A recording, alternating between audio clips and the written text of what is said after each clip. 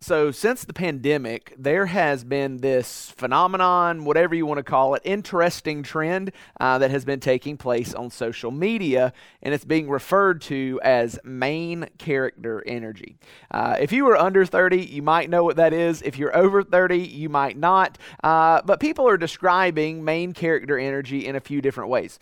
Some people are describing it as a positive thing, that it is something like putting yourself first and making time for yourself. Other people have a little bit more negative light on it. They say that it's just wanting to be the center of attention and have everybody focused on you.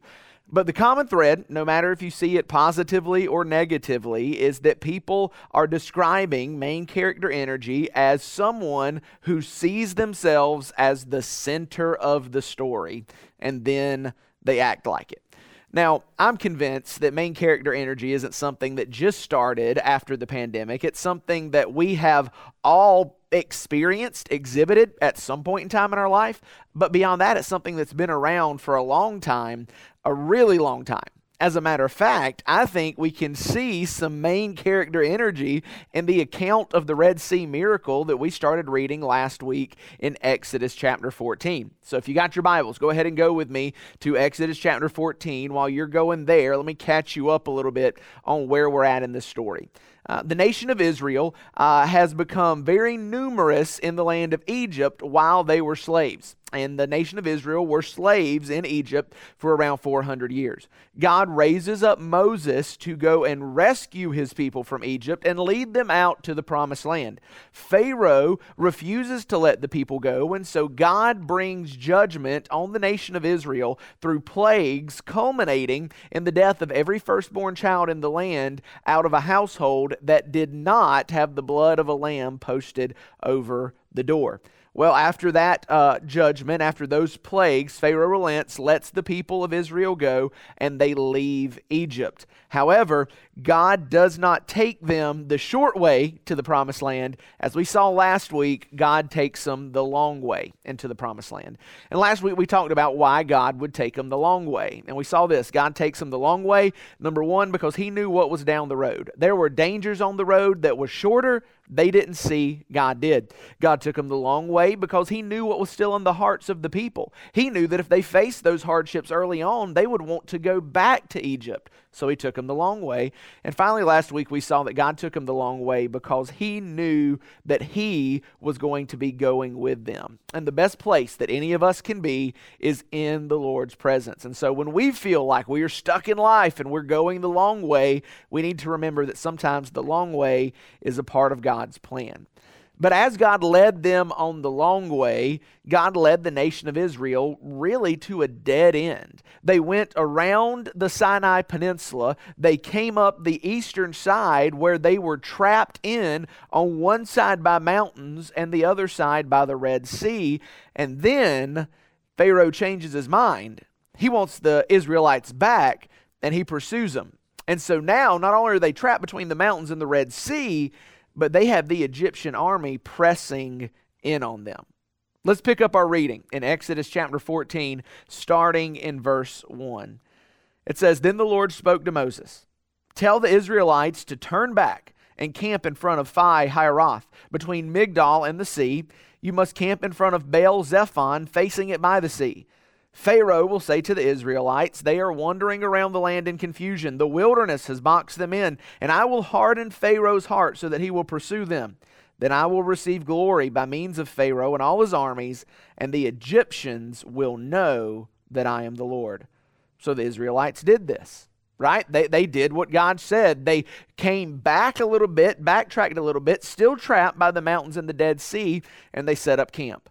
Well, sure enough, God did harden Pharaoh's heart. Pharaoh says, you know what? I want the people back. He gets all his best soldiers, all his best chariots, and he begins to pursue Israel. When Israel sees that he's coming, right, they begin to freak out and they turn on Moses and say, "Why did you bring us out here? It would have been better that we had died in Egypt." And in turn, Moses turns to God and cries out for help.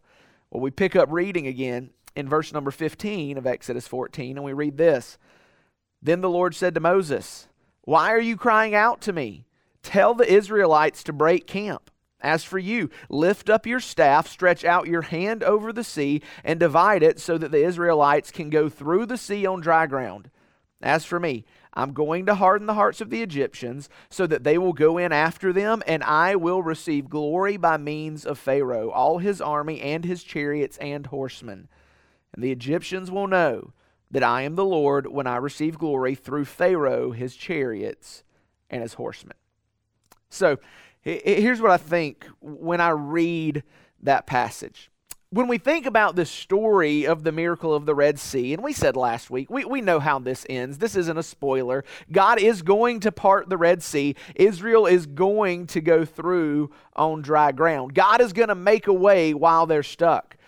But when we think about that story, knowing the ending, I think we all kind of default to thinking of Israel, or maybe Moses specifically, as the main character in the story, right? If you're over a certain age, when you think of the story, you think of Charlton Heston, who was playing Moses, as the main character. Or you think, if you're my age, the Prince of Egypt, you think of Moses as the main character.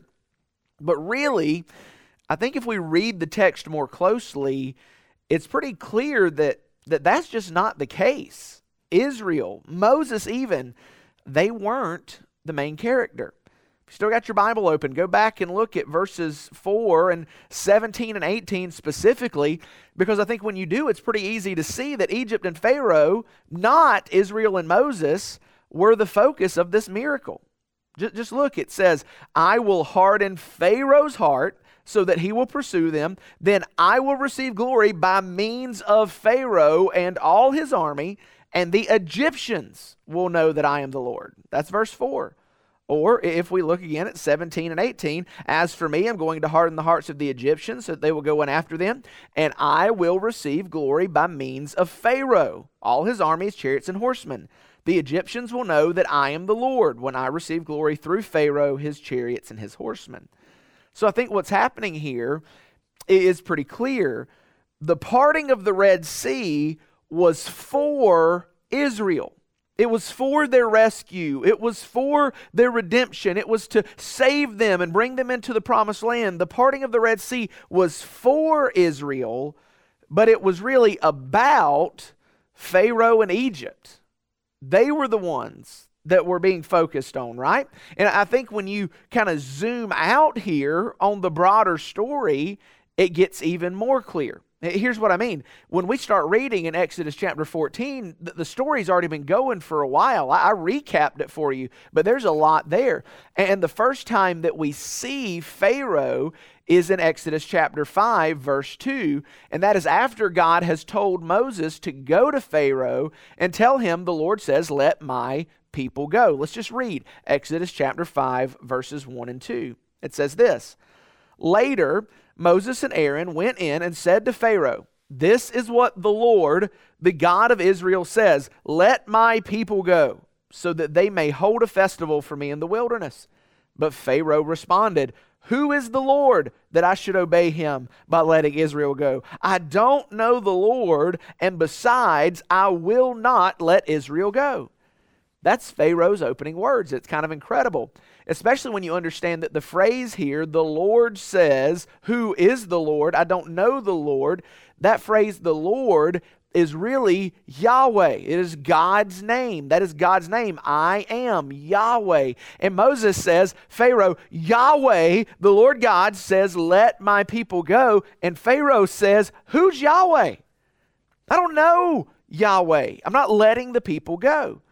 So keep that in mind. Fast forward here to chapter 14, where basically God is telling Moses, I'm going to make sure Pharaoh knows who I am.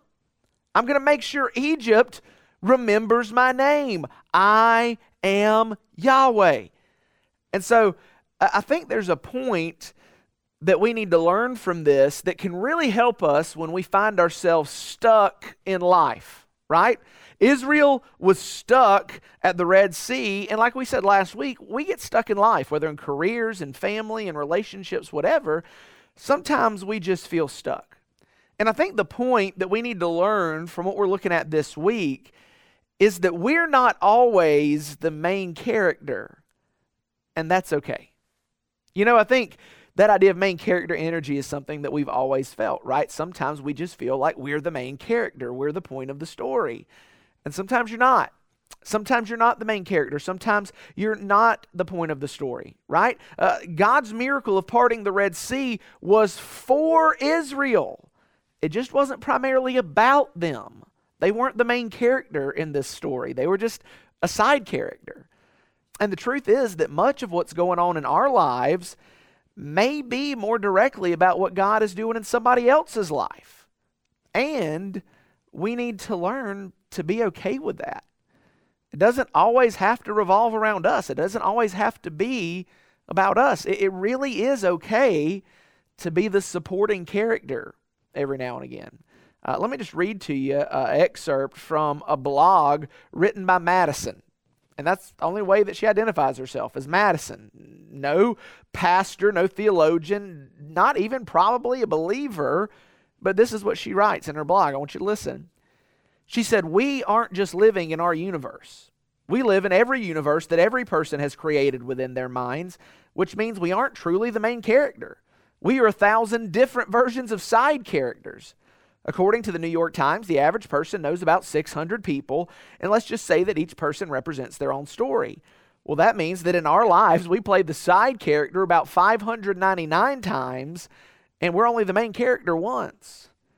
But even so, our actions, our words, and our presence are all influential to all of these stories. Every story, every person is interconnected, and understanding this, understanding our role in other people's lives, is way more important than living in a way in which our story is the only one that matters." And I think that's such a good word, that it's okay to not be the main character. It's okay just to be a part of someone else's story and bring some humor to their story, bring some comfort to their story, bring some love to their story. It's okay that what's going on in your life may be more directly about what God is doing in someone else's. We're not always the main character, and that's okay. But I think there's even a greater danger at play here. You see, if we fall into the trap of becoming the main character, well, by default, that means that God isn't. Let me say that one more time. If we're the main character, God isn't. Now, maybe you already picked up on this. Maybe you missed it. It's fine. But even Pharaoh, even Egypt, they weren't the main character. Sure, they are the focus of the main character, right? It was for Israel. It was about Egypt. They are the focus of the main character, but they aren't the main character. God himself is the main character in the story of the Red Sea. He is the one who acts. He is the one who parts the Red Sea. He is the one who rescues Israel. He is the one who destroys the Egyptians. God is the main character. God is the one who acts, and when he acts for his glory. Again, look at verse 4. "I will harden Pharaoh's heart so that he will pursue them. Then I will receive glory by means of Pharaoh and all his army." Again, 17 and 18. "As for me, I am going to harden the hearts of the Egyptians so they will go after them. And I will receive glory by means of Pharaoh, all his army, his chariots, and his horsemen. The Egyptians will know that I am the Lord when I receive glory." So God is the main character in this story. God is the one who is acting on both Israel and the Egyptians, and God is doing it so that he himself would receive glory. I think that this is even more clear as the psalmist writes it in Psalm 106, verse 7 and 8. This is what the psalmist says. He says, "Our ancestors in Egypt did not grasp the significance of your wondrous works or remember your many acts of faithful love. Instead, they rebelled by the sea, the Red Sea, yet you saved them for your name's sake to make your power known." That's incredible. God acted for the sake of his name, for the sake of his glory. So what do we mean there when we say God's glory? If you didn't grow up in church, you might not know what that means. Heck, if you grew up in church, you still might not know what that means. It's a word we use, but we're not sure exactly what it means. Well, God's glory is really His magnificence, His worth, His loveliness, His grandeur, His many perfections. All of that is the glory of God. But really, the literal meaning of the root word here in Hebrew is the idea of heaviness or weightiness, right? God's glory is His heaviness. God's glory is His weightiness. And while that may sound different to our ears and to our minds, I really think there's a clue here to what we really have to see and learn in this passage. You see, the main character is the one who carries the weight of the story. The story rises and falls on the shoulder of the main character. And when we try to be the main character in our lives, we feel that weight sooner or later. Like you've been there, right? You feel the weight when you think that it all revolves around you. That's why being stuck bothers us so much. Because we feel the weight, we feel the burden, we feel the heaviness of all of that. But the truth is, you and I weren't designed to carry the weight of being the main character. You weren't made for that. Only God Himself can carry that kind of weight. And see, I think this is good news, because when we begin to see God as the main character of our story, it actually frees us. It takes that weight, it takes that heaviness off of us.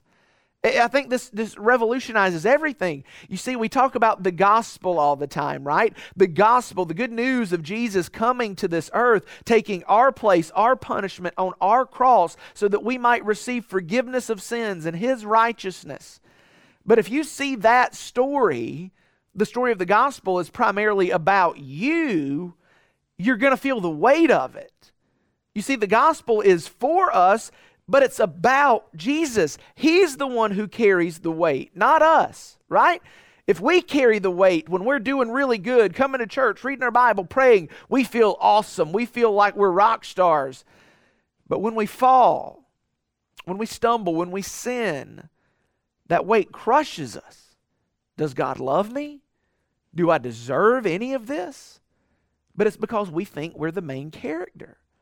Look, the gospel is for us, but Jesus is the main character. It's not about what we do or have done. It's about what Jesus has done in our place, bearing our sin, bearing our punishment, giving us His righteousness. Jesus carries the weight of that story. Even more than that, our story was never really our story to begin with.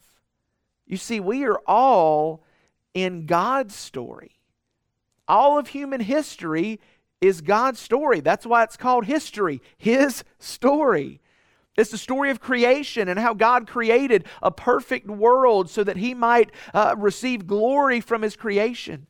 It's about how that creation through Adam and Eve and their deliberate choice to rebel against God fell, and that sin and rebellion broke the world. That story is about how God set up a plan for rescue where He would send His one and only sinless Son to redeem and restore everything that sin broke through His sacrificial death and victorious resurrection. And it is about an ultimate restoration that is coming one day where every bad thing is going to be undone. Every tear will be wiped away, and God will ultimately fix all that sin broke, and grace will restore more than sin has taken away. This has always been God's story. And the amazing part is that we are invited to have a part in that story. And not just any part, but a meaningful part. We can have a relationship with God. We can take the message of His good news to the ends of the world. Very literally, eternity can look different because of us. We get to be a part of His story. But, when we get stuck in life, we kind of fall into that temptation of making everything all about us. Nobody's ever had it as bad as we have. Everything is focused on us. It's all about us. And instead of that focus making us feel better, it just adds more weight onto our shoulders that we have to carry. But today, I hope you see through God's word, you're not meant to carry that weight. You're not the main character. God is the main character. And when you realize that we are just playing our part in His story and that the end of that story has already been written, we can experience freedom. We can experience contentment. And I believe we can even experience joy while we're stuck because we know it's His story and we're just playing our part. But when we try to live as the main character, we're ultimately robbing God of His rightful position and His rightful glory. He's the only one who can carry the weight because He's the only one who is truly glorious. So, let me encourage you. When you're feeling stuck, even when you're not, let's take the spotlight, let's take the camera off of ourselves, and let's shine it on Jesus, who is the main character of the story of history and has invited us to be a part. Let me pray for you. God, thanks for the time that you've given us today to look at your story. And God, I pray that today you would help us to let go of the need to be the center of it all, that we would find freedom and contentment and joy by realizing that you're at the center, you're the main character, this is your story, and we are just grateful that you've given us a part. In Jesus' name we pray. Amen.